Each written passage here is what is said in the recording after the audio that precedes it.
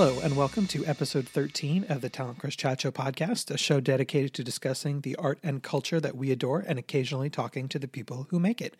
My name is Christopher Royce. And I'm Stevie Jackson. And what's been going on with you this month, Chris? To let the listener in on a little bit of behind the scenes, we just had a very long pre-show conversation about flags and cheese and all sorts of things that we probably should have recorded. I'm always up for a great cheese conversation. But not to necessarily relitigate all of the cheese. But you know what? People just enjoy some cheese. I guess that's all it is. I'm here from the American Dairy Council to tell you about cheese. No, that's terrible. For the listener, I was asking Chris to please explain to me what American cheese is. It's American, and it's cheese. That's all I know. That seems to be about the size of it. I would recommend just having a nice cheddar instead. And now you're up to speed on our conversation. Come to think of it, I could have done research and had something interesting to say about it. That would have been a much better thing to do for a podcast. Oh, well, too late now. I saw on Twitter recently that you also saw Captain Marvel. I did. Should we talk about a super fun movie? I think we should. First of all, it's still breaking records, and I think it's brought in $900 million at the box office. So Could we please just once and for all admit that female-fronted films make money? I don't know. I'm going to need to see 800 or 900 more examples of that before I greenlight anything with a lady. Apparently so. And I thought it was a good, solid superhero movie. Absolutely. I've seen some criticism of it online because, boy, people will criticize everything online. Oh, yeah. And, no movie is truly perfect. Yeah. But I think as superhero movies go, this one's pretty good. She's got a good, solid origin story. It felt for once as though the character sort of needed to be female. Yeah. As opposed to... Because I understand about... just flipping the gender. If you look at the movie Salt with Angelina Jolie. Oh, yeah, that's a great example. That was originally written, I think, for Tom Cruise. And then Matt Damon was up for it, too, and then he passed. Yeah, and then without changing anything except, I think, the character's first name, because I don't know what it originally was, but they had to... I think it was Edwin or something.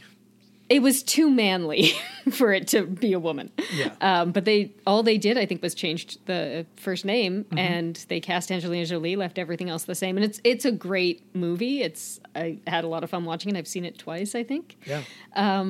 But there's something to be said also for women's lives are different. We are raised differently. We exist in the world differently. And so to have a superhero who exists in that world is nice, and it's something that we don't really get in Wonder Woman, for instance, because Wonder Woman is raised on an island of all women. Yeah, that's the problem with that character, is that her socialization is so unique. She's basically homeschooled, so she doesn't get out into the world the way that Carol Danvers, for example, does. Yeah, and in some ways, listen, it's idyllic. Mm-hmm. She's never dealt with any sexism ever in her life, and how wonderful would that be? Yeah. But Carol Danvers has, and we get to see sort of flashes of that, of her growing up and what made her who she is. Yeah. So I liked that. It's just nice to actually see that kind of journey for once. Yeah, and the other thing that I thought was really interesting about it was trying to think how to encapsulate this so I just don't go on and on and on forever. But the MCU has done a really interesting job of finding tentpole actors to do action movie roles in action movies, but it's also done a really good job of finding people who wouldn't necessarily fit that particular mold. Brie Larson is an amazing actress and has done a lot of really amazing work, but mostly in sort of indie movies. You've got Room, you've got Short Term 12, or sort of the big credits that she had before this. Her own movie, the she also Unicorn had Store is just coming out. Oh no, go ahead. She also had Kong Skull Island. Also true, but that's relatively recent compared to the bulk of her work. And I think that it's newer than Unicorn Store, but it's a couple of years old. Yeah, I think there was a different casting choice where it's, this is more of a blockbuster type of actress. Even Scarlett Johansson is sort of, a name in a certain kind of movie. Not that she doesn't have a tremendous range herself, but I thought that made for a different viewing experience. Well, Brie Larson definitely is not someone I would have seen as an action star before. Yeah. And I did see part of an interview with her where she did not see herself that way either, and actually really struggled with whether she should take this role or not. Yeah. And in the end decided to take it, and, had to do some real training and stuff to physically get to a place where she was believable. Yeah. As Captain Marvel. Absolutely. Which, I respect, but...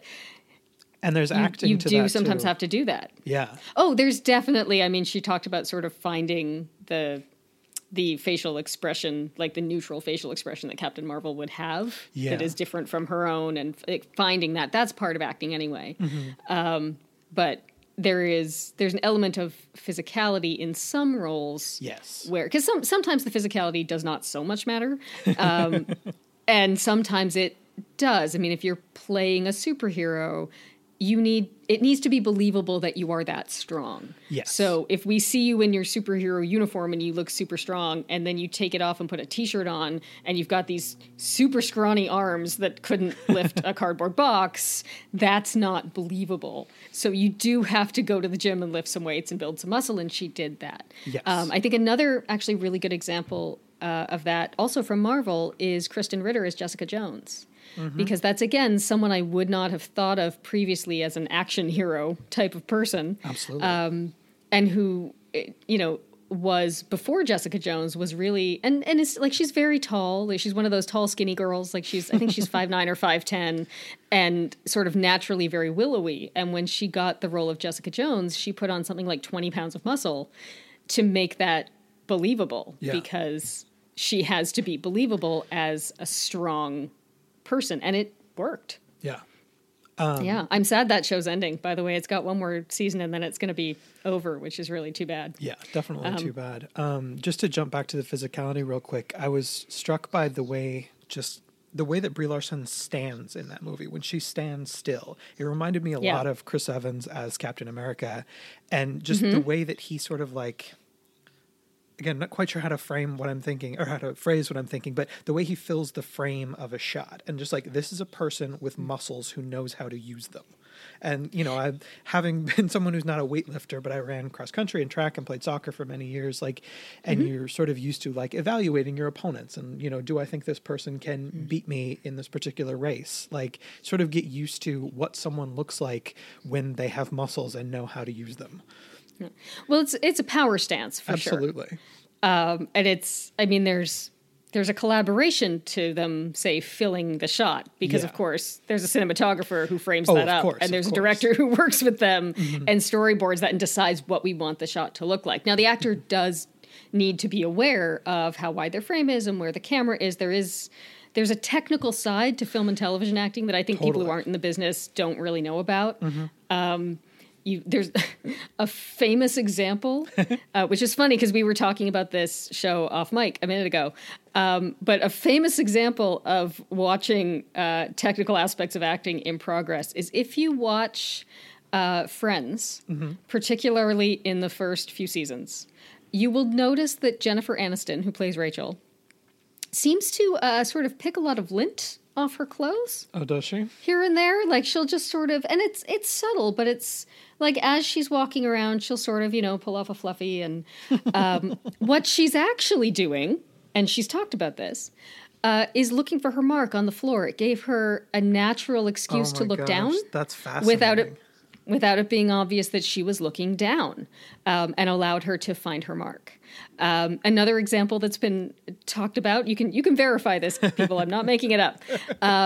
The first season, and again, particularly the first few episodes of Gilmore Girls, you will notice that Lauren Graham, who plays Lorelai, is grabbing onto Alexis Bledel, who plays her daughter Rory, quite a lot. Like, she often sort of pulls her over or puts her arm around her and walks with her that way. And the reason for that was Alexis Bledel's first on-camera role. Oh, so she wasn't... That's Lauren helping Alexis find her mark. That's amazing.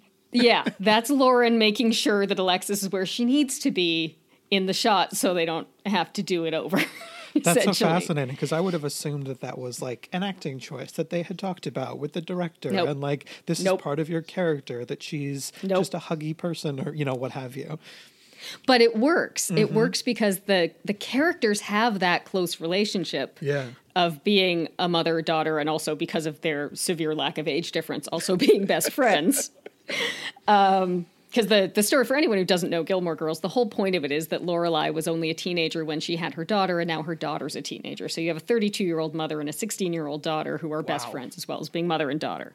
Yeah, I'm not kidding about the severe lack of age difference. Yeah. But because they're written as these very close friends / mom and daughter, it 100% works every single time Lauren does it. And if she hadn't revealed in interviews that that's what she was doing, I wouldn't know. Yeah. I only know because I think both Lauren and Alexis have talked about it. That Alexis she was so inexperienced that finding her mark or walking, toward camera or whatever was something she wasn't used to. And so that's Lauren helping her out and making sure that she's where she needs to be so they can get the scene done.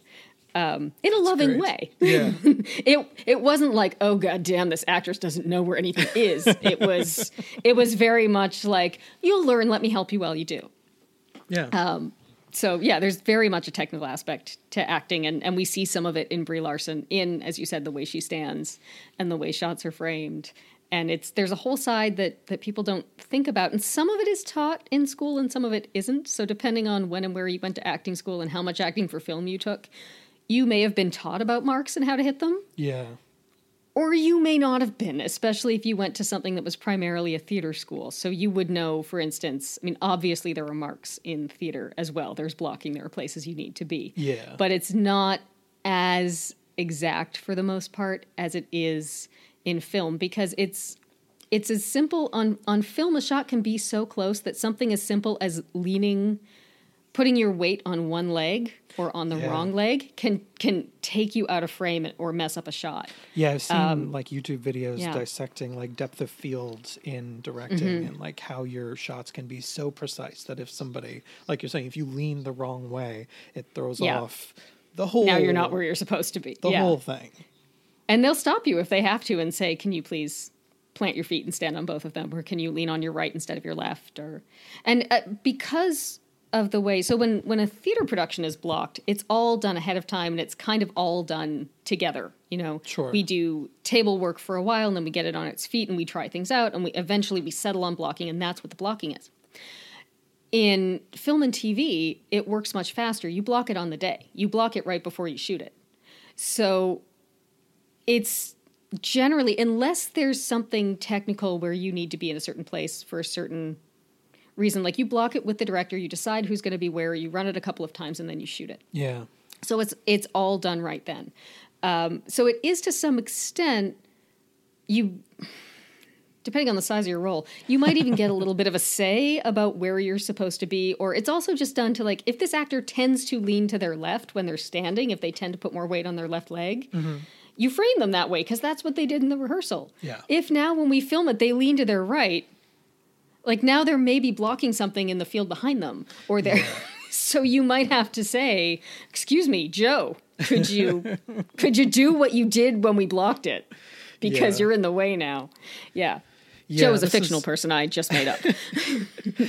No disrespect to any actors named Joe. I apologize. This is just another in the incredibly long list of reasons why it really should be considered such a miracle when a movie gets made that is good. Because there's just so many of these things that... me as an avid film fan, I still don't even know all the little teeny tiny things that a professional would have to know at all these stages of the process to then you go to a movie and you plop down your $15. You're like, yeah, it was okay. You know what? Yeah. Do you know how many people worked on this thing? Listen, it's a miracle when a film gets made, period. Yeah, exactly. Sometimes it's a bigger miracle when it gets made and it's bad. Because you have no idea how much worse it was in the making. It's a miracle they had something to cut together. But yeah, I guess we've been going for a bit here. We should get into our main segment here. Yeah. Shall we tell the people what it is? Do you want to tell them? Because... Cool. That's what I was trying to elicit. That's why it got awkward, because I was trying to push a button. If you haven't guessed, friends, we're talking about Brooklyn Nine-Nine. 9-9. Yeah! I wanted to make you do that. Success. Yep. Yeah, Chris and I had quite a chat that you're about to listen to about our love for the series Brooklyn Nine-Nine. I don't know why I paused on that. It's podcasting. It's professional show business. We pause and we don't know why. It's going great, you guys. And it's about to go even greater. Is there anything we need to tell the people before we just jump right into the segment? I think it's time to jump. All right, let's go.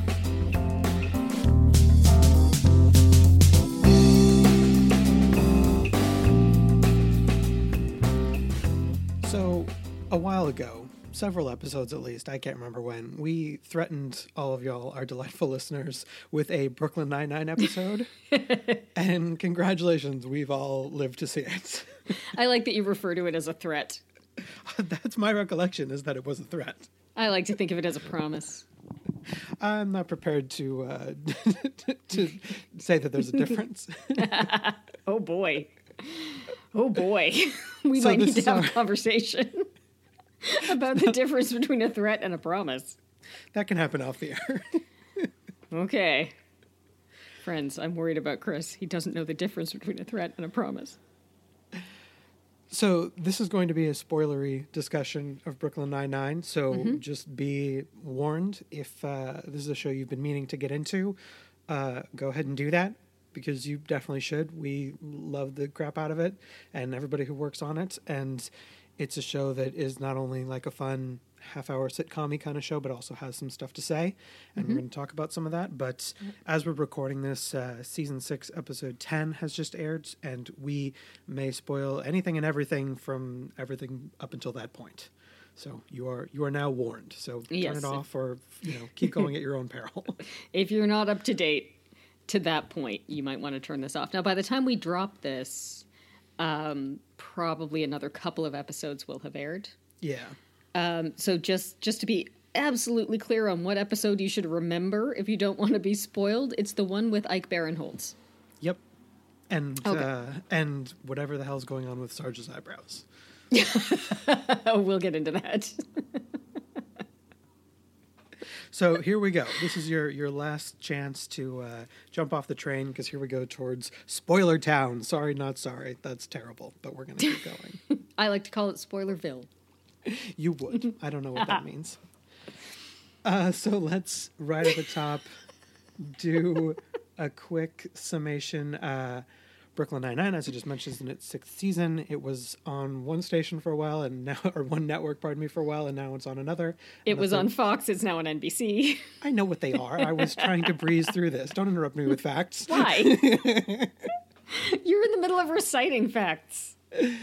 How dare you? I'm just saying. So it was created by friend of the show, Mike Schur. Someone we talk about a lot. Hopefully we will get to talk to at some point in the future. I feel like Chris wishes that we were friends with Mike Schur, but we are I'm just not. trying to manifest our friends of the show. The more we talk about people, the more likely it is that's not a real thing. I don't believe in that. I don't think that works that way, but we enjoy Mike Schur's work. And if by some miracle he is listening to this and would like to come on and talk to us about his work, he is more than welcome anytime. But it was created with Mr. Schur alongside Dan Gore. And the main cast, we'll just run through real quick here because they're in front of me and I'm going to read them. Andy Samberg as Jake Peralta, Stephanie Beatriz as Rosa Diaz, Terry Crews as Terry Jeffords, Melissa Fumero as Amy Santiago, Joe Latrulio as Charles Boyle, Chelsea Peretti as Gina Linetti, Andre Brower as Captain Ray Holt, Dirk Blocker as Hitchcock, and Joel McKinnon Miller as Scully. Do Hitchcock and Scully have first names? I think they do, but they're almost never said. They are, I'm scrolling, Michael Hitchcock and Norm Scully. Oh, yeah, I'm not sure they've ever been said. I feel like we heard Hitchcock's first name at some point, maybe. Yeah, they may have referred to each other that way, but they seem to be like mononyms most of the time. Yeah, they definitely go by their last names in a way that no one else does. Yeah, I don't know when in the development of the show they actually had first names. Like it might have been season 4 or something before anybody Maybe, bothered to yeah. give them first names. It might even have been this season. There was an episode where we flashed back to earlier in their careers and we met young Hitchcock and Scully. I loved that episode. And I wonder if it was then. It could have been. That would require more research than we have done. Yeah. Just to let you all in on the behind-the-scenes process, there hasn't been a big one for this episode. Well, we watched this show fairly enthusiastically and frequently, and I didn't feel like we needed to do a ton of build a giant dossier. No. Well, you've just done a full, intense rewatch not that long ago. That's true. I have seen the whole thing. I've revisited it on Netflix. I've probably seen most episodes twice at some point. Mm-hmm. But I did not do a super intense rewatch the way that you did. So your memories, for the most part, will be a little bit fresher than mine, I would imagine. Well, to be fair, I don't know how intense it was. I wasn't like, doing push-ups in the dark while I watched it or something. It was No, you were intently watching the screen. It was an ordinary rewatch. Okay. But no, I guess probably what you're referring to is I watched the whole 5 seasons at that point in like a month. Yes, that's what I mean. But for anyone completely unfamiliar, one thing we have not yet said is that this is a sitcom about a police precinct. So Brooklyn Nine-Nine refers to them being in the 99th precinct in Brooklyn. So it's a cop show, but it's a comedy cop show. Yeah, and I believe that's a fictional precinct, like the 27th in Law and Order. I don't know if there's a real 9-9. Yeah. I have not looked that up, but yes, I assume that the 9-9 is a fictional precinct. Yeah, typically you can't do stuff like that in a place where people actually work for legal reasons. Yeah, I know there's some stuff that you have to be careful about. I know that things like clearing names, for instance. So if there were a real cop with any of these names in New York, they would have to change the name. Mm-hmm. Other shows have run into that with doctors and nurses. And in fact, that's why on many medical shows, doctors have really boring names. Yeah. Like that's why the name Mark Green keeps showing up, because it's so common that you can't be accused of libel. Yeah, well, I think they actually, in the most recent time I've heard a professional talk about this is when Mark Evan Jackson spoke about it on the Good Place podcast, not with regard specifically to Brooklyn Nine-Nine, but the idea of clearing names. Yeah. Like, if your name is so specific you're sure no other living human has it, you can use it. Or it can be so general that there are so many people that it couldn't possibly refer to any one of them, then you can use it. There was some standard like that. It's like that. There have been some sort of quasi-famous examples of it. The X-Files once had to change the name of a nurse character because even though it was quite a common name, there was a nurse in that state with that name and the name they intended to use, and so they couldn't clear it, and they had to rename the character. And then the best-known example, I think, is probably from the Meet the Parents movies. Oh, really? Which was more a case of having to prove that the name existed because the studio didn't want them to call the family Fokker. Yeah. F-O-C-K-E-R. And in order to be allowed to use that name, and this is why it's not necessarily that it's so specific that no one has it, because that was a case where it was very specific, and you would think it's made up and no one has it. Yeah. And the studio actually used that against them and said, you can't call the family Fokker. We all know what it sounds like. And so they had to go on a search to find people with that name and prove that it was a real last name. And they did find them. I can't remember where they were, but I know it was in Canada. They did find a family in Canada with that name, with that spelling, and were able to prove, Ben Stiller was able to prove that, yes, this is a real name. And so they were allowed to use it. So definitely some stuff goes into that. But I think we can be fairly sure that there is not, for instance, a police officer by the name of Amy Santiago in Manhattan, or in New York, I should say, in Brooklyn or any of the boroughs of New York, because they wouldn't then have been allowed to call Melissa Fumara's character Amy Santiago. Yeah, that's reasonable. And I would say, talking about my rewatch, since you sort of provided me with a segue, and as you like to point out, I like to point out the segues. You really do. It's your thing. It's my thing and or a character flaw.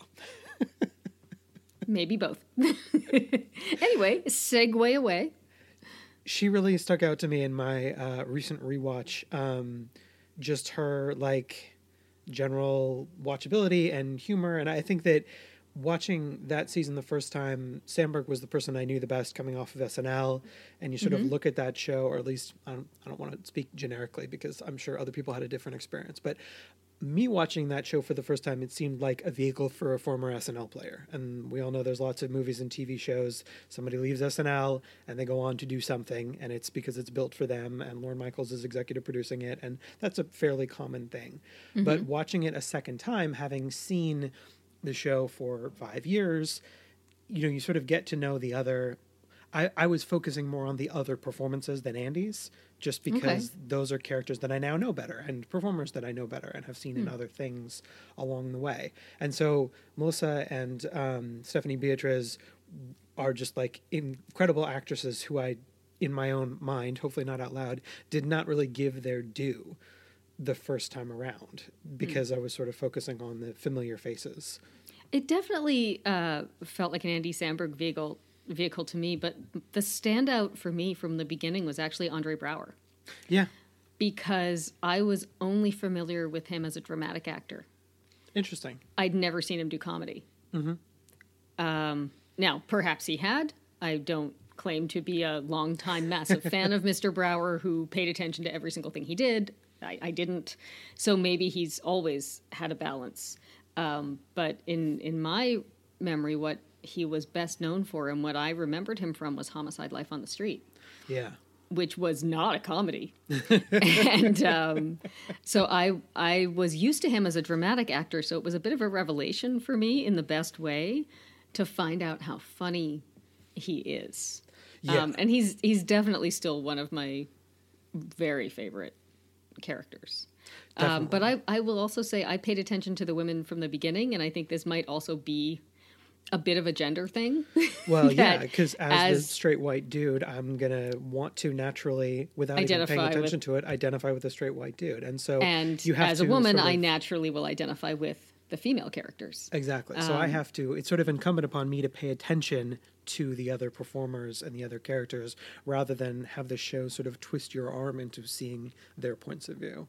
Well, and I think this show in particular does a really good job of being an ensemble and of giving everybody lots to do. And nobody is a stock character.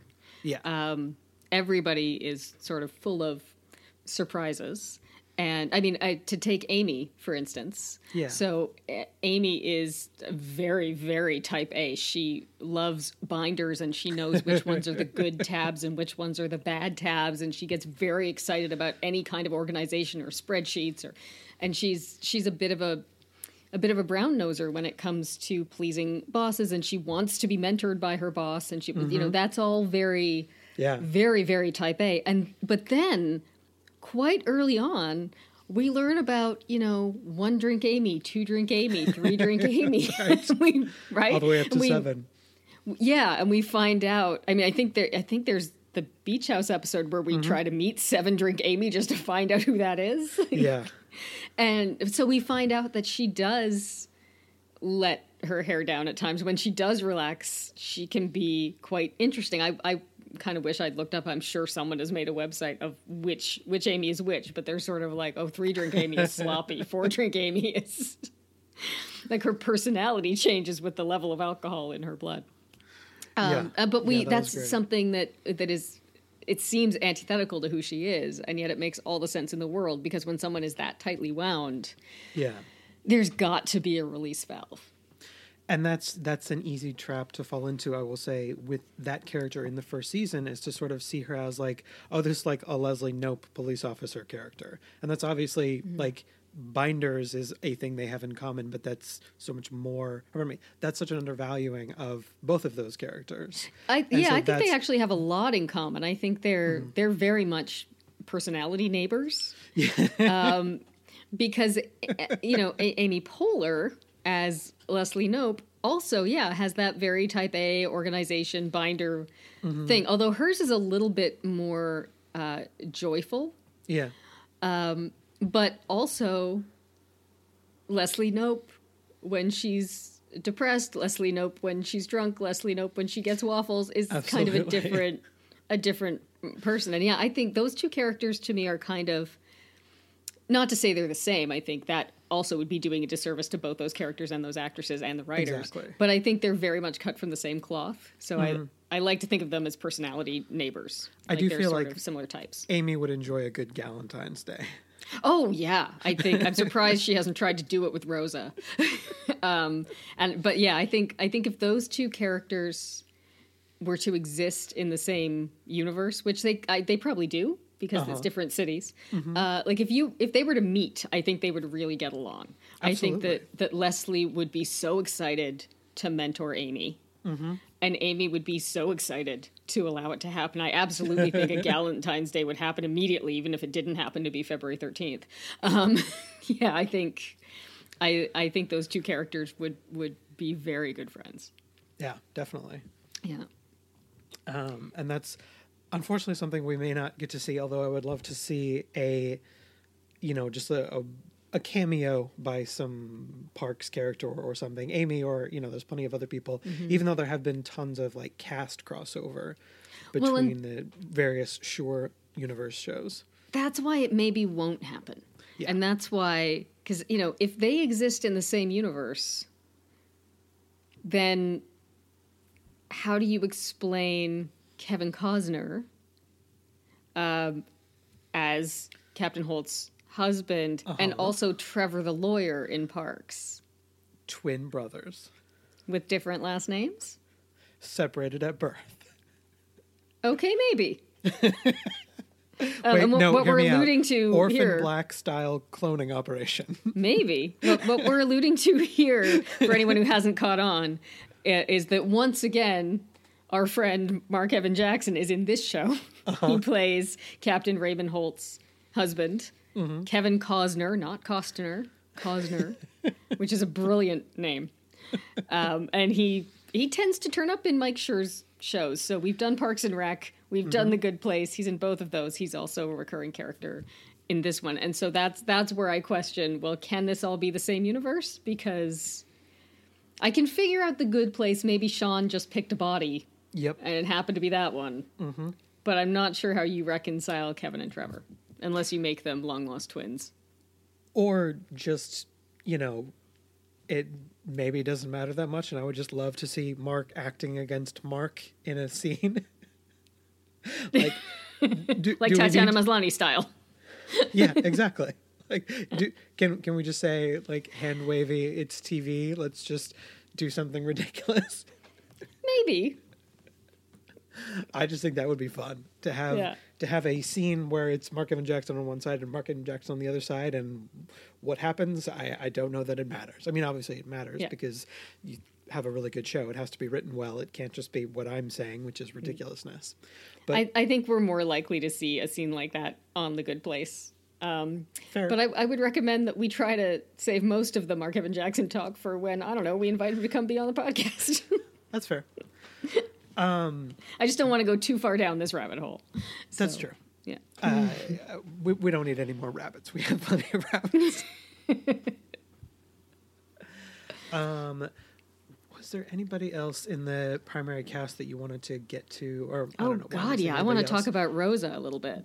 What I meant to say, podcasting professional over here, who do you want to talk about next in the primary cast? Rosa. Okay, let's talk about Rosa. Because I think Rosa is sort of, she's the opposite of Amy in many ways. Like she has some of the same contradictions, but in reverse. So Rosa is sort of the leather jacket wearing, lower register speaking, tough girl. Yeah. Who also, happens to have taken years of ballet and gymnastics. She's got many, many layers. It's fascinating to watch how they keep adding stuff to that character. And it never seems, there's always a sense of like, yeah, I guess that seems about right. Well, and because they've really made a thing of like, nobody really knows Rosa. Like every time she has people over, she then immediately moves. Every apartment of Rosa's we've ever seen has been completely different. And we hear about it before it ever happens. We hear, no one knows where she lives. And she makes a point of not letting people know where she lives. And there's a joke, I think pretty early on, about but hasn't Amy been to your place? And she says, oh yeah, I moved the next day. Yeah. And she means it. And she has, periodically people come over and then she moves and she's in a different apartment every time. Like they've really leaned into that joke. And I think there was also sort of a throwaway joke somewhere in season 1 or 2 of like, I was either Andy or Joe saying like, all I know for sure is that your name is Rosa Diaz, and her response something like, do you? Yeah. So like maybe that isn't even her name. It may not be. We don't know. Although she did, if it's not, you'd have to explain how she made it onto the police force. Well, and also her parents don't seem to have a problem with her being named that, assuming they're her real parents. Yes, that's true. We have met her parents and they do seem to be the Diazes. Mm-hmm. Yeah. Or so they claim. So they claim. I would say, while we're on the subject of Rosa for a moment, the episode that they did, they've done a few, like, I hate to phrase it this way because it sounds pejorative and I don't mean it that way, but sort of quote-unquote very special episodes of Brooklyn Nine-Nine where they've done sort of a little bit more topical, like let's actually talk about something that's happening in culture as opposed to just like joke machine episodes. Mm-hmm. And they did a really amazing episode with her parents and coming out to them. Yeah. And I just thought that was sort of a fascinating thing for a comedy show to like, yeah, let's saddle up and take this on and still try to make it funny. Well, here's what I think is interesting about Brooklyn Nine-Nine in that vein, because this season, they just did sort of their Me Too episode, if you will. Yeah. Where we learn about Amy's Me Too experience. Yeah. And they took some flack online, and particularly from Slate.com about, they did a good job of this, and they've kind of done this kind of thing in the past, and why did it take them so long to get to it? Yeah. And that drove me crazy because I thought, the thing is, they do it all the time. Yeah. And yeah, you could say there are, as you said, a handful of very special episodes where it's sort of more the focus of it. Where it's the A story. Yeah, but if you look through Brooklyn Nine-Nine, they've been dealing with this kind of stuff all along. Yeah.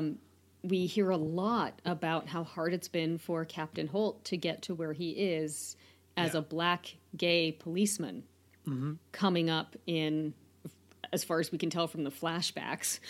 The 70s and 80s, I guess? The 70s, 80s, 90s, right? Or, 80s, 90s maybe. I don't know how much... I'm not sure of Andre Braugher's age, but I don't know how much of the 70s he would have been a full-on adult police officer. This is the thing we can just fact-check while we talk.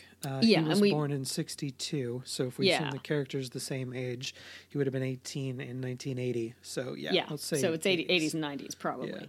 Yeah.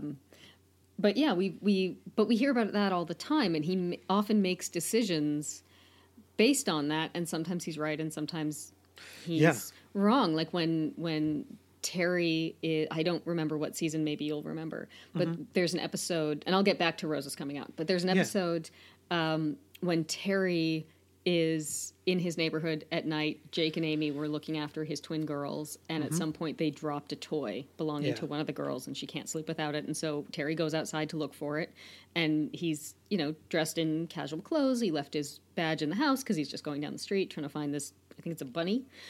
Yeah, something like that, yeah. And he finds it, and he gets stopped by another police officer who immediately questions what he's doing in that neighborhood. Yeah. And ends up arresting him because Terry just, very reasonably saying, I live here, and not being at all belligerent about it, but being a little bit like, hey, dude, come on, I live here. Yeah. Gets taken as aggression by this, if it's not obvious, white police officer. Who then arrests him because he can't prove that he's a cop and won't let him go home and grab his badge. And he... Like, that's the storyline of that episode. And Captain Holt urges him at first not to report it because he's afraid of the repercussions. Yeah. And then in the end, of course, they think it through, and times have changed, and they do report it so that dude gets taught a lesson. But we also see, when he confronts the cop who arrested him about it, the cop's reaction of sort of like, well, I'm sorry that was your experience, rather than, Yeah. I'm sorry I was a racist asshole, Yeah. is a very telling thing. And that goes on all the time. So, and that's, I mean, I feel like that was season 2 or 3. I'm pretty sure it was season 3, and that was definitely on my list of things I wanted to talk about, because in my rewatch, it felt like the first of the sort of very special episodes, the time when they took a topic and made it an A story of like, we're going to actually Maybe. confront this issue, as opposed to it just being sort of like a part of one character's journey that's ongoing. Like, this was a thing that happened to someone. Yeah, but I feel like the fact that there's been a through line of these kinds of things, like we've Absolutely. heard the whole time about the prejudice Yeah. that Holt has faced, and also, you know, we see a little bit of weirdness around the fact that he has a husband, and around like Sure. it's that, to me, that's been a through line. So they don't feel so much like very special episodes, the way, or they don't stand out in the same way that they would on another show, where it's like, oh, clearly we're having an after school special moment, because I feel like Brooklyn Nine-Nine does a really good job of integrating that through, and then every once in a while they will sort of focus on something, and I also like that they don't necessarily immediately wrap it up. So to get back to Yeah. Rosa's episode, where Rosa Yes. comes out as bisexual and has a hard time telling her parents, and manages to tell them, and they don't believe her, and they think it's a phase. And I'm not sure how old Rosa is, but I'm going to say early 30s, probably If early we to assume the mid. characters are all about the same ages as the actors who portray them, then yeah. Yeah, I don't know people's birthdays, but I'm going to guess that Stephanie Beatrice is in her 30s somewhere. Yeah. I could look it up. I'm not going to. But, you know, that's, by that point, that's not a phase. And in fact, Yeah. it's generally not a phase. Generally, you know, that's just, everybody sort of figures out their sexuality in sort of the puberty area of their lives. And it just continues to be. Like, you don't, contrary to apparently popular belief on the internet, you don't turn gay.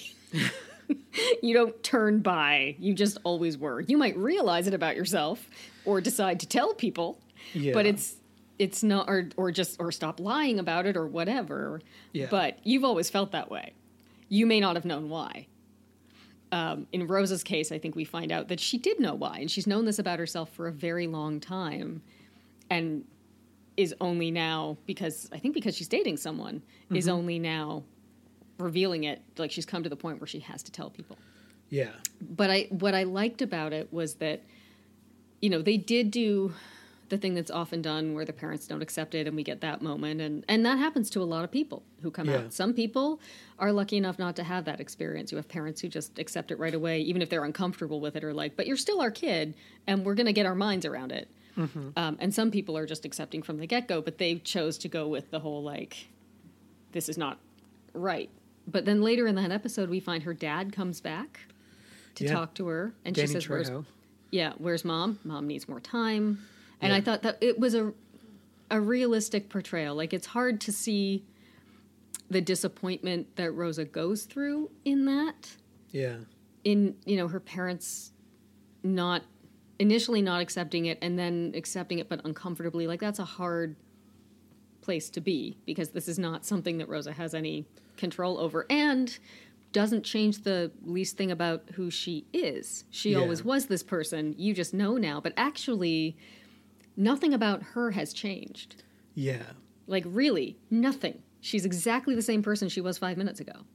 But so it's rough to see that, but it's also realistic to what a lot of people go through. And I think that probably overall does more of a service in terms of representation than if she just came out and it was fine. Because for a lot of people, especially, you know, kids who come out and are still dependent on their parents and living with them, that's not the case. Yeah. You know? Well, and I really enjoyed about the show that they didn't wrap it up, like you were saying, but that through line keeps going. I mean, to say it's paid off isn't accurate, but the next time that there's an episode that features Rosa's parents, her mom still isn't over it. Like, it's still a thing that they're dealing with. Yeah. Like, the show is serialized in that sense of, like, the characters' lives keep going even when they're off screen. You know, we don't meet back up with the mom and everything's hunky-dory again. Yeah. Like, no, Well, this is still something we're all going through. I mean, most sitcoms are serialized in that, you know, what happened before happened. Like, there is a timeline. Sure. So it's always strange to me when someone say, "Oh, it's episodic, it's not serialized," when it's a show like this, because episodic sitcoms are serialized. Yes. A true non-serialized episodic thing would be like an anthology where there's no through line. So yeah, of course it's this one though is fairly heavily serialized in that threads do carry through. Like you said, they don't do something and then drop it. It remains part of the world. Yeah. Yeah. And that's the thing I'm always looking for in a show, is that the world feels, I hear the term lived in a lot, and I don't always like feel that term personally, but the idea that the characters still exist when the show's not on, just because you don't see somebody, like, I'm trying to think. I remember noticing this watching reruns of Sports Night a million years ago when I was in school in the dorms, and the characters referred to things that happened that we didn't, as the audience, ever see. Like something happened between episode 17 and 18, and they made reference to it, and I was like, 20 or something at the time, and just starting to think about these things in a creative sense.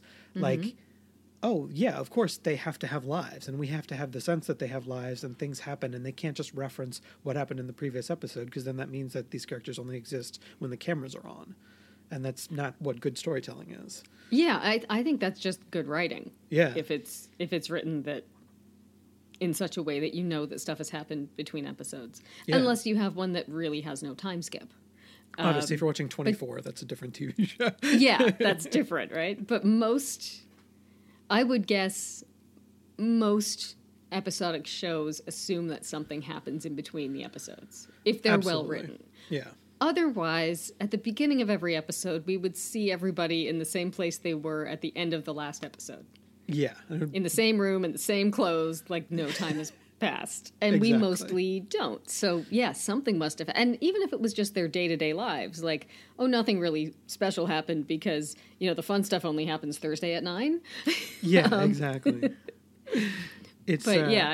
I think that's just good writing, that the characters are fleshed out enough that you assume they have lives that continue to go on. Although I admit I'm not thinking about what Jake Peralta is doing between episodes. It has never once occurred to me to think about him when I wasn't watching him on television. You don't ever think about Nicolaj? I do not. Nicolaj. Nicolaj. That's one of my favorite running gags, is there seems to be no correct way to pronounce that name. Well, and they're all saying it the same way every time. Yes, exactly. That's the greatest part. Like, there is no difference between the way Boyle says Nicolaj and the way that Jake says Nicolaj. And yet somehow Jake is always wrong. Nicolaj. No, it's Nicolaj. No, Nicolaj. This week's episode where Ike comes on and is correcting Charles. That was great. Yes. And that was a great sort of, again, the persistence of the world. This is, as long as the show runs, there will be somebody being corrected about how to pronounce the name Nicolaj. Nicolaj. Nicolaj. But, this is another example of a very special episode. In this case, it was adoption. Yeah. And it's wrapped up in comedy, but Charles has a very, heartfelt pondering of whether or not he's his son's real dad. Yeah. And, not necessarily wanting the birth father involved or wanting Nicolaj to meet him at all because, that's his father. Yeah. And there's some really nice stuff between Boyle and Jake that deals with that. And I mean, I'm not adopted. My parents are my birth parents. But the friends I've had who are, some of them have struggled with that. With, have two families and two sets of parents. And it was an interesting thing because I remember thinking at some point during the episode, Nicolaj was 4 when he came to live with Charles. Yeah, I don't know that they've been totally faithful to the age chronology. Well, no, I think they were, because they referred to him as 8, and if you do the math, like now he's 8. Oh, really? So if you do the math, yeah, he is. But so what I thought about there is so he might actually remember his birth family. Yeah. Like 4 is a nebulous time, but he was with them long enough to have some memory. And they didn't play him recognizing his father. Yeah. But they could have. But I thought that also was an interesting consideration for Charles. Because it's not, if he'd raised him from infancy, then there's no relationship. and you can sort of set the terms of that relationship if you're going to allow one. But if you've had him since he was 4, like if you adopted him at 4, and for the first 4 years he lived with this man, or at least knew this man, there's a relationship there, and it, how much of that does he remember? Well, my recollection was that there was an orphanage or an agency or something in between that I think there was. They got him from. But yeah, I mean, I think that, like, obviously that's a really heavy duty thing of what constitutes a quote unquote real parent versus a biological parent or what have you. But I think my favorite part of this particular episode was that Charles did most of his emotional arc in the 3rd act off screen. He did a lot of it, yeah. Because comedy, to a certain extent. So he shows up at the end having reconciled the, Ike's character's place in his son's world. Yeah. But turns out Jake has screwed something up for comedy, and so that is the A story. But I liked that moment when Charles sort of like skids in at the very end. Is like, oh, I figured it all out in my own head. Yeah. And came to peace with it while you were doing something I asked you not to do. Yeah, well, didn't ask him not to do. Sure. You put it, you saw that I was struggling and you decided to fix it, which I did not ask you to do. Yeah. But I didn't not ask you to do it. I just didn't ask you to do it. And that's sort of the masterfulness. Or I didn't ask you not to do it. I just didn't ask you to do it. And so you went ahead and did it. Yeah. And now this man is being deported and you can't just undo that. Yeah. Because, you overstep the bounds of friendship. Which was also an interesting talk for them to have, is like sometimes you want your friends just to listen to you and hear you, and they jump to trying to fix it for you. And most friends, when you're not living in a sitcom, when you're living a normal life, and that happens, it's usually verbal.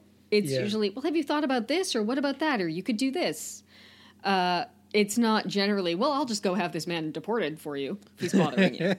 So, because comedy, maybe not as you said, Jake does the thing. He doesn't just talk about it or throw out options.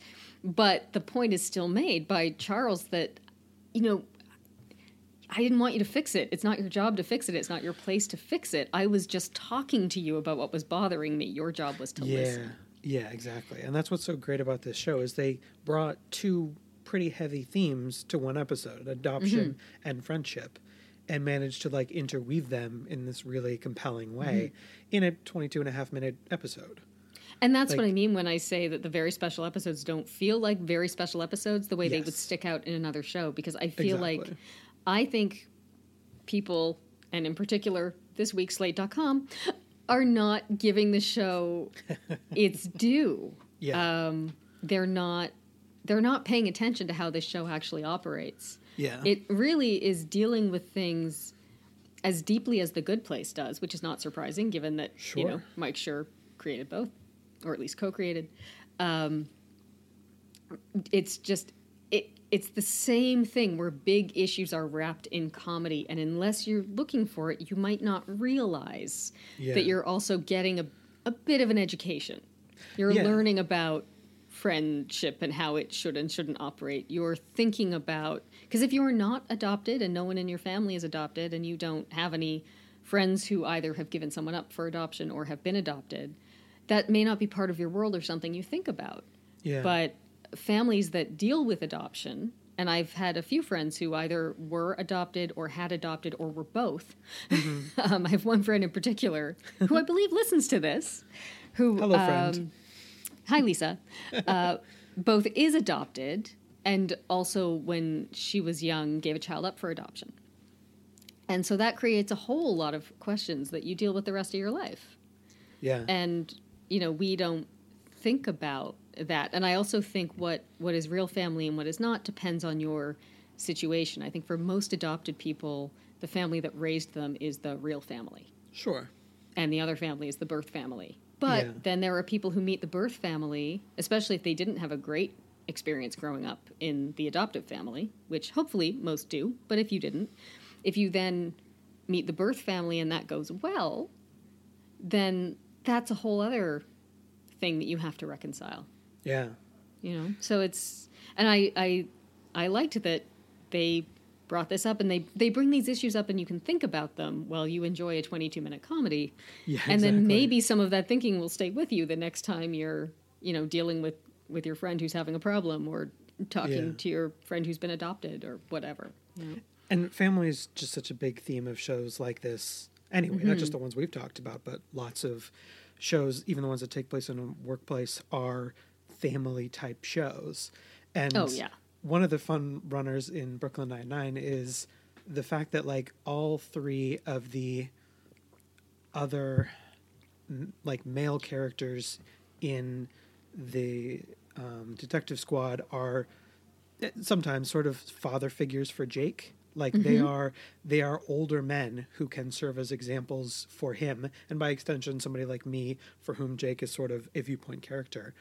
Like they're examples of different kinds of masculinity, and Yeah. like how you can be a man, but in more of like a 21st century mold, because they're not typical like bullshit John Wayne tough guy assholes. They're Well, and- like and more Jake- complicated than that. Jake has a very problematic relationship with his father, Absolutely. a father who was mostly not in his life. I also would like to say about that, I find it refreshing that they gave the male character the daddy issues, because so Yeah. often it's the girl, Yeah. and which always translates into, you know, problematic dating things. Yeah. Lots of us, myself included, have perfectly lovely relationships with our fathers. And then there are lots of men who don't.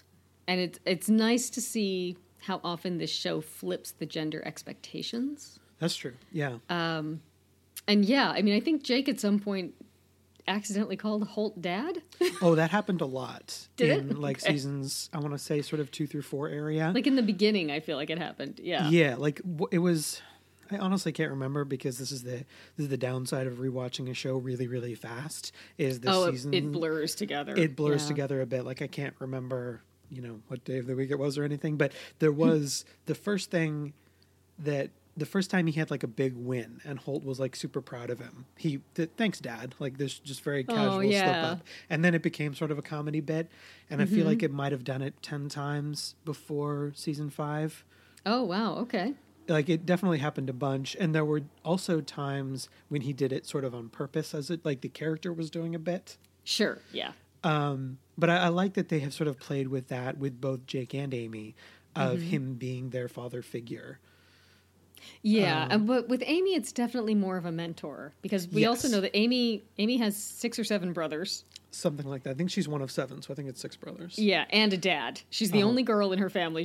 So she is not hurting for male role models. But she definitely, Amy has aspirations, and we know that from day one. Oh, That absolutely. she's a detective already, and she's fairly young. And I think we're told at some point that she was the youngest to make detective. At that precinct is my At recollection. that, she's the youngest female detective at the 9-9. Yeah. And she clearly wants to move up to captain someday. She's already, spoiler, guys, moved up to sergeant. Yep. Rocking the uniform. Yeah, which is interesting because Terry is also a sergeant. He does not wear the uniform. Well, because he's on the detective squad and she's in the uniform Oh, squad. right, of course, yeah, she's in charge of the uniforms. That does make sense when I think about it. But yeah, what she's looking for from Holt, I think, is less father figure and more mentor. Absolutely. Like yeah. she wants to learn everything she possibly can. She also wants to be his favorite.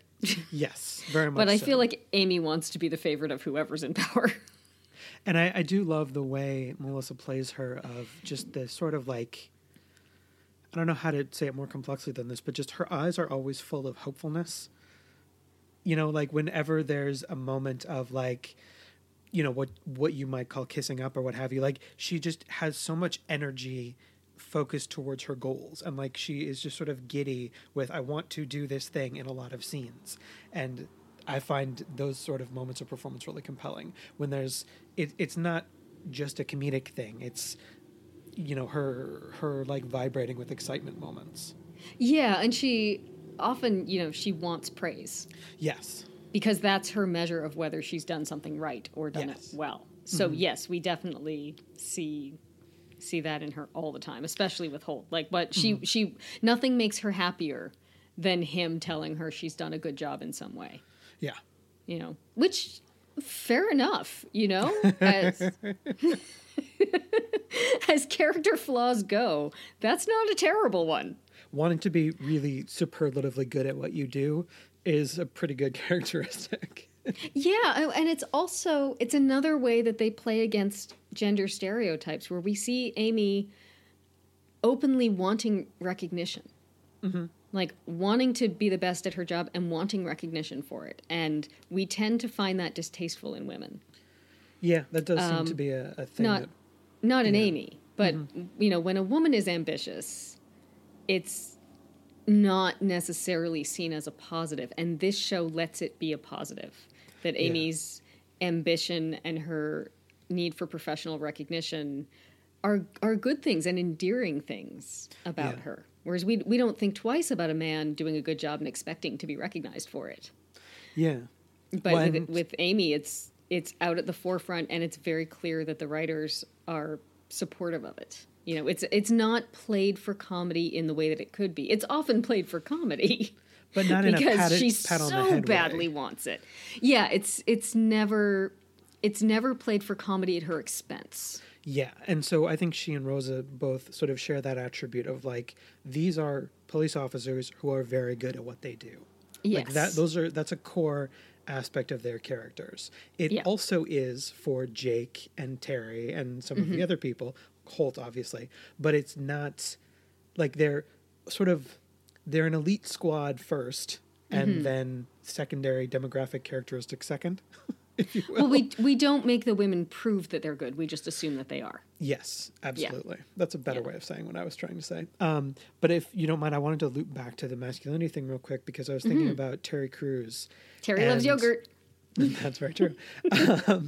And he also loves the absolute crap out of his daughters. He does. And I think that it's a very this moment in time thing to see somebody who is physically built like Terry to show as much emotional vulnerability as Terry shows. Yeah. Both the actor and the character. I mean, Terry has cried on the show. He has looked ridiculous on the show. He has made an absolute fool out of himself on the show in a way that, let's just say, muscle-bound stars of previous eras would not have allowed themselves to. I mean, can you imagine Sly Stallone playing a part like this? Maybe now, but in the 70s or 80s when he was, at his height. I feel like The Rock would. Oh, absolutely. I think he's in that same category, pardon me, of somebody who can pull off like an emotional range from within a giant stack of muscles. Yeah. Yeah, I think they're sort of comparable that way. But yeah, it's I love the characterization of Terry because he is the big muscle-bound guy, and it would be very obvious for him to be the example of toxic masculinity, and he's not. Yeah. And this is a show that I don't myself have kids, but I have sort of quote unquote nephews and little cousins, and I would absolutely be comfortable with them looking to the men on this show as role models of these are the kind of man you could grow up to be given all of their qualities and all of their flaws. Well, maybe not Hitchcock and Scully. Yeah, well, within the primary but cast. the others. Yes. Yeah, one of my favorite things about Terry is the fact that he named his daughters Cagney and Lacey. I love that. Which is, that's one of the first female-led cop shows. Yeah. And I'm sure that if I were to go back and watch it now, that I would find problematic sexism at every turn. I hope not, because I have not seen any of it in a very long time, and I certainly have not seen all of it. It used to sometimes be in reruns after school when I was a child. Yeah, I've never seen that show, so I just know it as a reference point. Oh, but it's very much, it was Sharon Gless and Tyne Daly. Although, a fun fact, the original Cagney was not Sharon Gless. It was Meg Foster. In season 1, she was replaced by Sharon Gless. But as female detectives, sort of, elite detectives, they're partners and they investigate stuff together. And it was, it wasn't super sexy Charlie's Angels. It was two actual serious female cops investigating actual crime. So they built it more as a cops first, ladies second, as opposed to other shows of that era where they might have been ladies first, cops second? That's my understanding and memory of it. Okay. Without having gone back and watched it. Okay. But yes, it was not. There's a bit, like, if you look at the posters for Cagney and Lacey and you look at the posters for Charlie's Angels, you'll see what I mean in There terms you of how different it was. But it has delighted me from episode 1 of Brooklyn Nine-Nine when we learn the twin girls' names, that he named them Cagney and Lacey, or he and his wife named them Cagney and Lacey. Like, it's wonderful. And we periodically see the twins, and sometimes he has them dressed up in little cop uniforms, and sometimes he, like, it's just he's portrayed as a really good, really involved dad. Yeah. Who has a happy marriage to his wife. Like, he really, I love how they've written Terry. Yeah. And I think Holtz is sort of in the same category of, like, he has had, his challenges with his partner, Kevin, or pardon me, I didn't mean partner in a reducing way. I just husband in general, but his husband. They're married, yeah. Yes, no, I know. It was just a slip of the brain. But the idea of, like, showing a successful married couple in a leadership role who, like, talk about the issues that they have sometimes and go through things together. Like, you wouldn't get that in, like, a gruff captain-y kind of character in a cop show even, 10 years ago, let alone, decades ago. The idea that the leader of a squad like this can be super complex and you wouldn't have a lot get of it, interiority. You wouldn't get it on every network. Like, you would never see this on CBS. Yeah. They wouldn't touch it, which is ludicrous, but that's CBS for you. Yeah. Fox has always been a little more. Fox News is its own thing, but the side of Fox that makes television programs, that make the fiction side Scripted. the that's not a scripted distinction side either. No, because but the people who have given us The Simpsons and Party of Five and The X-Files and now Brooklyn Nine-Nine, those people are much more evolved and have always. I mean, Fox was the young network when I was growing up. It was the new one because it had been the big three. Like, 20th Century Fox, like, happened in my lifetime, and it was the one pushing the envelope back in the day. Yeah. Like, it was the new edgy network. It was the IFC of its day. So it's you wouldn't. I mean, I guess we've learned you would see this on NBC, but I don't think you would on CBS, and ABC is questionable. So yeah, it's not something you see everywhere, and it's really nice to see. And if you look at this show, like, I'm sort of struck by the fact that we have two happy marriages represented. Yeah, that's more where from I was the trying beginning. To go. Yeah, like, we have Holt and Kevin. Yeah. And then we have Terry and his, mostly off screen, but occasionally we see her wife Sharon. Yeah. And now more recently we have Jake and Amy. Yeah. Very absolutely. early in their marriage. And the other person that we have almost completely neglected to talk about, which is just, I mean, almost a crime, is Chelsea Peretti. I feel like we were saving the best for last. Oh, well, of course. That's what we were definitely doing on purpose. She's definitely, like, even within a highly talented comedic cast, I mean, you've got a member of the state here. She's definitely, like, the person who is doing the most bits and, like, character doing things for laughs and for her own amusement. Definitely, yeah. If this show needed comic relief, which it does not, because it's full of comedy, yes. She would be it. But yeah, I think she's the one. Like you said, it's really. I mean, they all do it to some extent with, like, their Halloween treasure hunts and things. Oh yeah, I love those episodes so much. Yeah, but I mean, there's a Halloween heist every season.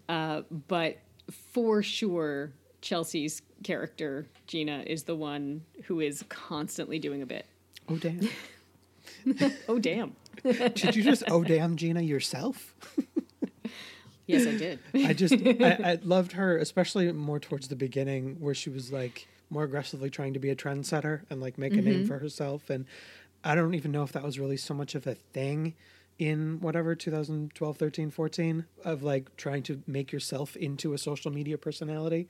Oh, she was definitely trying to become, or perhaps already was, an influencer. Yes, that's because she refers to all of her followers and how she has to, show them things. And she's a cult leader in her own time. She is, yeah. But just a fantastic performance by someone who's also very talented stand-up. She has, I think, a Netflix special and maybe more than one. I can't remember now, but Yeah, at least one, brilliant yeah. comedian. Yeah, and definitely willing to do anything for a laugh. I think she's probably the wackiest character. Yeah. Yeah. Yeah, I don't know But that you any- need that because in that heightened world, you have to be pretty out there to be wacky. That's true. If you think about it, you know. I mean, we've got Hitchcock and Scully, who there's nothing they won't eat and nothing they won't do at their desks. We've watched them clip their toenails. Those guys are gross. And they're sort of if we were comparing it to Parks and Rec, they're kind of the Jerry of this office I suppose so. in a lot of ways. I don't know. Now that I'm thinking about that, I don't know. Because Jerry, they are the butt of jokes, or I should say, they receive a lot of ire from the other characters. But as we talked about before, Jim O'Heir plays him with such a sweetness and like a misunderstoodness that I don't know that Scully and Hitchcock have that same quality. Like they seem to legitimately be a little bit monstrous. And Jerry was always just like couldn't help himself. But I don't think they know they're monstrous, is the thing. I don't think... That was a bad time to drink water, folks. Yes. It's okay. Chris is not going to drown or anything. He's all right now. Not sure I 100% agree with that, but that is fair. Well, what I mean is I think they're generally fairly well-meaning. They're not trying to upset anyone. I think Mostly. they're aware that some of their time wasting and excessive eating and such is not the greatest.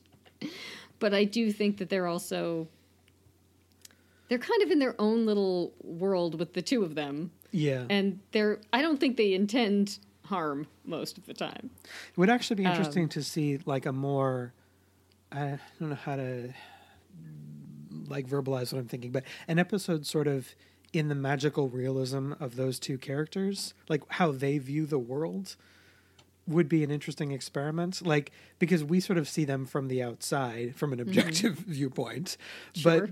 but like a viewpoint episode from those two characters where like people are actually saying what they think they're saying, and I don't know, I'm not explaining this Maybe. well. I mean, we learned quite a lot about them this season in that flashback That's true. episode. Yeah, the flashback But episode was fantastic. An episode from their point of view at this point in time Yeah, might be very interesting. Maybe we'll get that in season 7, yeah, since we know they've been renewed for season 7. which is amazing. Did you see the video when they told the cast? I did see that. Yeah, and It's I always, online. I always enjoy those and think they're a little like sort of prank adjacent, more so the Good Place one that we talked about, but just the idea of like, okay, just tell people when you know things. This is a job too, and they have to worry about their mortgages. But I think they did. I think they really did come in and tell them as soon as they Yeah, knew. no criticism intended. Yeah, and the Good Place that's maybe a little bit more prank adjacent, because I assume you're referring to the video where they tell them the twist at the end of season 1. Yeah.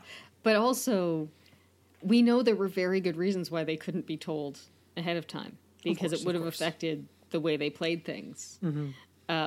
And also, the secret may have gotten out. I mean, it's astounding that it didn't, because we now know that Ted Danson told everybody he ran into. He tried his damnedest to get that secret out. Somehow, I guess not enough of his friends are on Twitter. It didn't go out into the larger world beyond people he knew. And I don't know that he told anyone that it was a secret even, or that he knew that it was. But but it's a delightful video where they're told that they've been picked up. Yeah, it was really sweet. We are coming up on an hour here. We sure are. And though we could do this for as many hours as the show itself ran, if not more, I think we should do like a quick lightning round of supporting casts. Okay. And I'm just going to throw out some names of awesome people. Okay. That the folks who are listening, if you somehow made it past all the spoilers alerts and decided that wanted to listen anyway and aren't convinced, here are other people who've been in the show. I don't know how much plot we've given away anyway, so. Exactly. Jason Mantzoukas, one of my absolute favorites, as Adrian Pimento. Yes. Go ahead. No, I was just going to say his ability to get hired onto things and like, this is scripted, you're going to improvise. Yeah, I he's just I insane. love that that's become his thing. Every character he plays is absolutely insane. Maximum Derek. Maximum Derek. Bradley Whitford as Jake Peralta's dad. Masterful. Yeah, and Jimmy Smits as Amy's dad. The two of them together in that episode, it was a Thanksgiving episode where they first met. It right? was, yeah. When they end up in the hospital and just sort of laughing at what a mess life is. Yes. I have trouble watching the dinner scene because I saw what was going to happen with the turkey carving. I was like, oh, someone's going to cut something off. Of and course. Then, of course, he did. Which, though, that is a particular thing that I do not enjoy watching. Yeah, I'm not crazy about that either. Yeah. Kira Sedgwick has also, seems like she hasn't been on recently, but she was Captain Holt's nemesis. For a while, yeah. She had quite an arc. Also, Alison Tolman was his nemesis The next last person year. I was going to mention. She's fantastic. She's wonderful. Currently, she's recurring on the NBC show Good Girls. Oh, okay. With Christina Hendricks and Retta and Mae Whitman. Mm-hmm. Retta, another person from the Mike Schur-verse from Parks and Rec. Yeah, really, she's really doing some amazing work. And she had her own show for a while that was sadly canceled called Downward Dog. Yeah. And which really was a delightful show, and I wish it had run longer. And one that I hope she won't mind me saying, as if she'll ever hear this, but one thing that I particularly enjoyed about her having her own show, and that I particularly enjoy now every time I see her on TV, is that she's a normal-looking person. Sure. And it was refreshing to see someone who wasn't a supermodel, like, you know, who probably eats lunch once in a while, get their own show. It's just nice to see actual people represented on television sometimes. That's fair. I also wanted to shout out her performances in Fargo, of course, and on Andrew Savage's show I'm Sorry, which just wrapped up as we're recording this. I just watched the season finale, which she featured heavily in, and she was fantastic. I am hoping that Canadian Netflix will pick that up so that I can watch it. Because I do like Andrea Savage quite a bit. Yes. Well, Netflix Canada has a different catalog than, every country has its own licensing, right, and its own catalog. And that's a show that I'm not able, we don't have True TV, to my knowledge, in Canada. If we do, it's a channel we have to pay for, and I think that's what she's on. Yeah. But I'm hoping that, because we get a lot of stuff on Netflix that you guys don't get on Netflix. Yeah. Because you have it on Hulu or whatever. Yeah. Let's finish this up here. I want to talk about Craig Robinson real quick and the whole Pontiac Bandits. Doug Judy. He's just like one of the most charismatic actors. You kind of get why so Jake good. falls for it every time, right? Oh, I always go through that lovely. same journey of like, I want to believe he's really being sincere. He's this so time. lovely, but he's just always a criminal. Like, he's always scamming him, but you want him. He's such a teddy bear. Like, you really want you want him to be good. Yeah. And then this year with Nicole Byer playing his sister. She was fantastic too. She really was. The two of them together were a lot of fun. So many amazing guest star people. I just don't want this episode to last forever, so I'm trying to scan for like but Katie who Sagal are people we can't not talk about. She's great. Yeah, as Karen Peralta, Jake's mom. Mm-hmm. So good. Trying to see. I think that's... We mentioned Danny Trejo. Did mention Danny Trejo. Trying to see if anybody else super jumps out at me.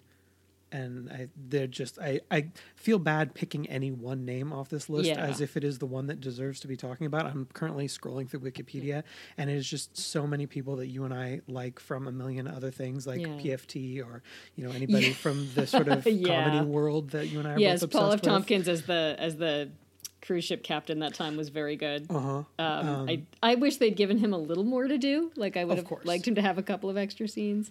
And I think he has said that quite publicly as well. He's made it known on Twitter that he would be bring happy me to go back to the show. And if NBC is listening, I support that. We didn't want to go fully down the rabbit hole, but I think Mark Evan Jackson does merit a shout out as Kevin.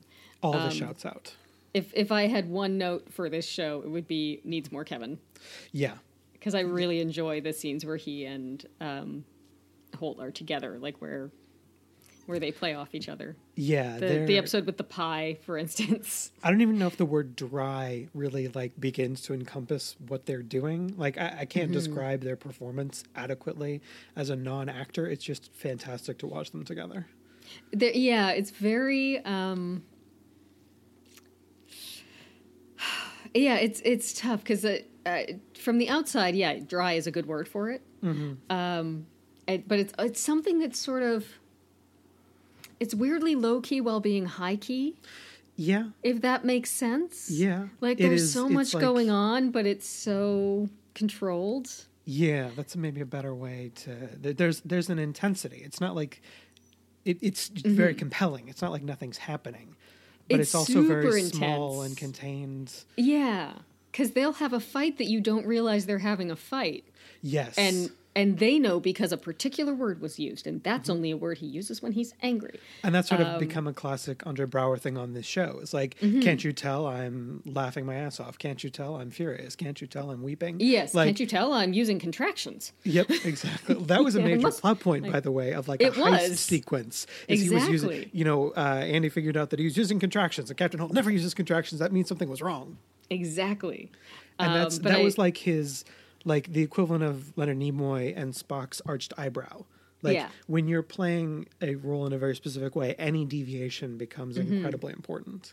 But if you know that character well, you'll see it. Exactly. But I do want to give a mention of the episode Safe House from last season. Yes. Which is the one where, Holt has sort of, he's in trouble. He's fallen in with a criminal to save Jake and Rosa to get them out of prison, and now he sort of owes a favor, and he gets in trouble. I'm trying not to have to do a blow by blow that people have to listen to, but basically his husband Kevin is threatened, and they have to take Kevin and stash him in a safe house, and Jake goes with him and brings all of his Nick Cage movies.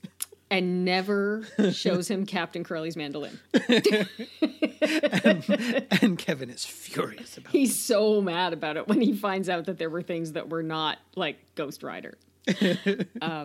First of all, anyone who knows me well is aware of my aversion to Nicolas Cage movies in general.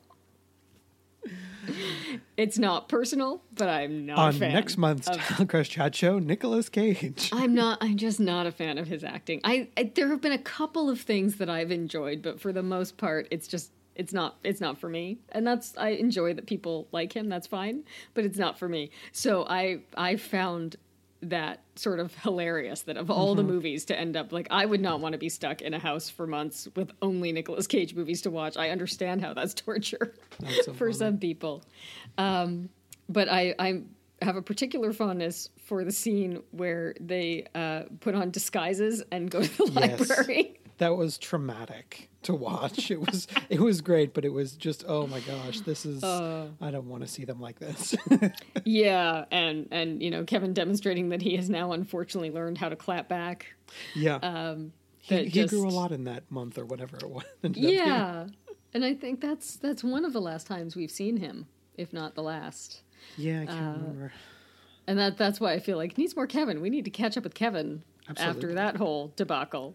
And I also think I hope we'll see him in season 6. We should put out into the universe, by way of closing, if it's all right with you, that on the Good Place, the podcast, Mark sort of teased the idea that they might do a Brooklyn Nine-Nine, the podcast, by dropping a couple of those episodes.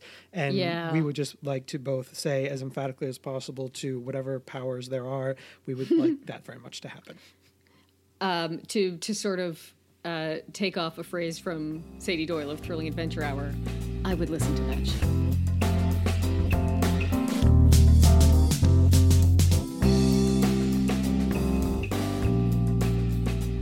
Well, we hope you enjoyed our dissection of Brooklyn Nine-Nine. Nine-Nine. Nine-Nine! Toy. Noise.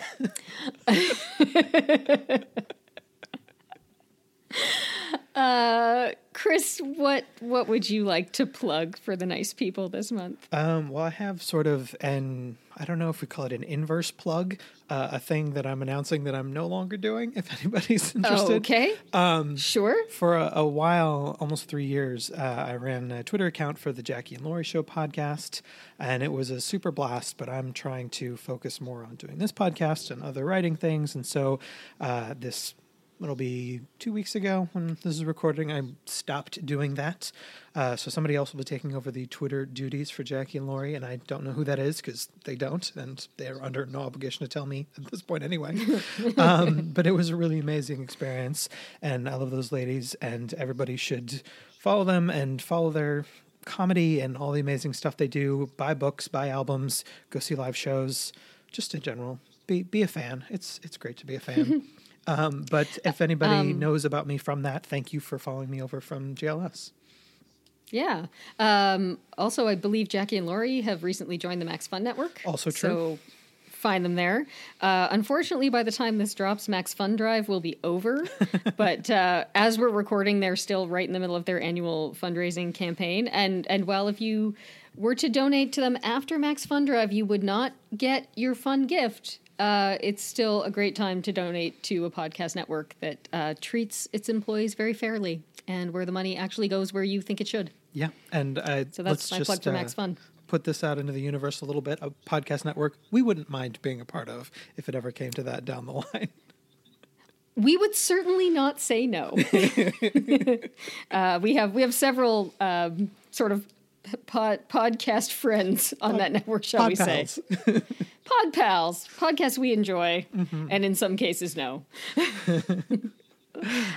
Is there anything of your own though, or any non-reverse plugs that you have, or anything else you want to cover? Twitter and Instagram, Chris M. Royce. Website is christopherroyce.com. I should probably build myself a little bit of accountability for our legion of fans that I'm working. All 24 of them. I'm working on a short story / maybe a couple of short stories that I'm trying to get done for this summer. So I will keep saying that out loud, and hopefully people will tweet at me and be annoying about it, so they will finish it. The title at the moment is called Consent of the Governed. It's a political thriller kind of thingy. So look for that hopefully soon. What would you like to tell the fine folks about? At Stevie KJ on Twitter and Instagram, as always. And as always, I'm going to plug my web series, Honestly Charlotte. Oh, you have a web series? I have a web series. Didn't you know? I talk about it incessantly. We recently were in our first festival in McMinnville, Oregon, and we just got another notification of an acceptance. So thank you, Hollywood Dreams Festival. We look forward to being part of that. If you are not at a festival, you can watch the whole series right now at honestlycharlotte.com. Go now. It's 6 episodes plus a pilot, so 7 all told. You don't need the pilot to appreciate the rest of the show, but I recommend it. And if you super like it, please share it with your friends, and also consider buying a t-shirt or a hat or a dog bandana or a tote bag from our merch store, which you can also find at honestlycharlotte.com. And tweet at me and tell me what you thought. Nice things only, please. I prefer it. Even constructive criticism, not super useful at this point in the process. No, we already made the show. Season 1, anyway, it's not going to change. But we thank everybody for listening. And we have a couple of, we're not going to tease specifically, but a couple of exciting episodes hopefully coming your way soon. So subscribe if you're not, and say subscribed if you are. Yes, and we will talk to you next month.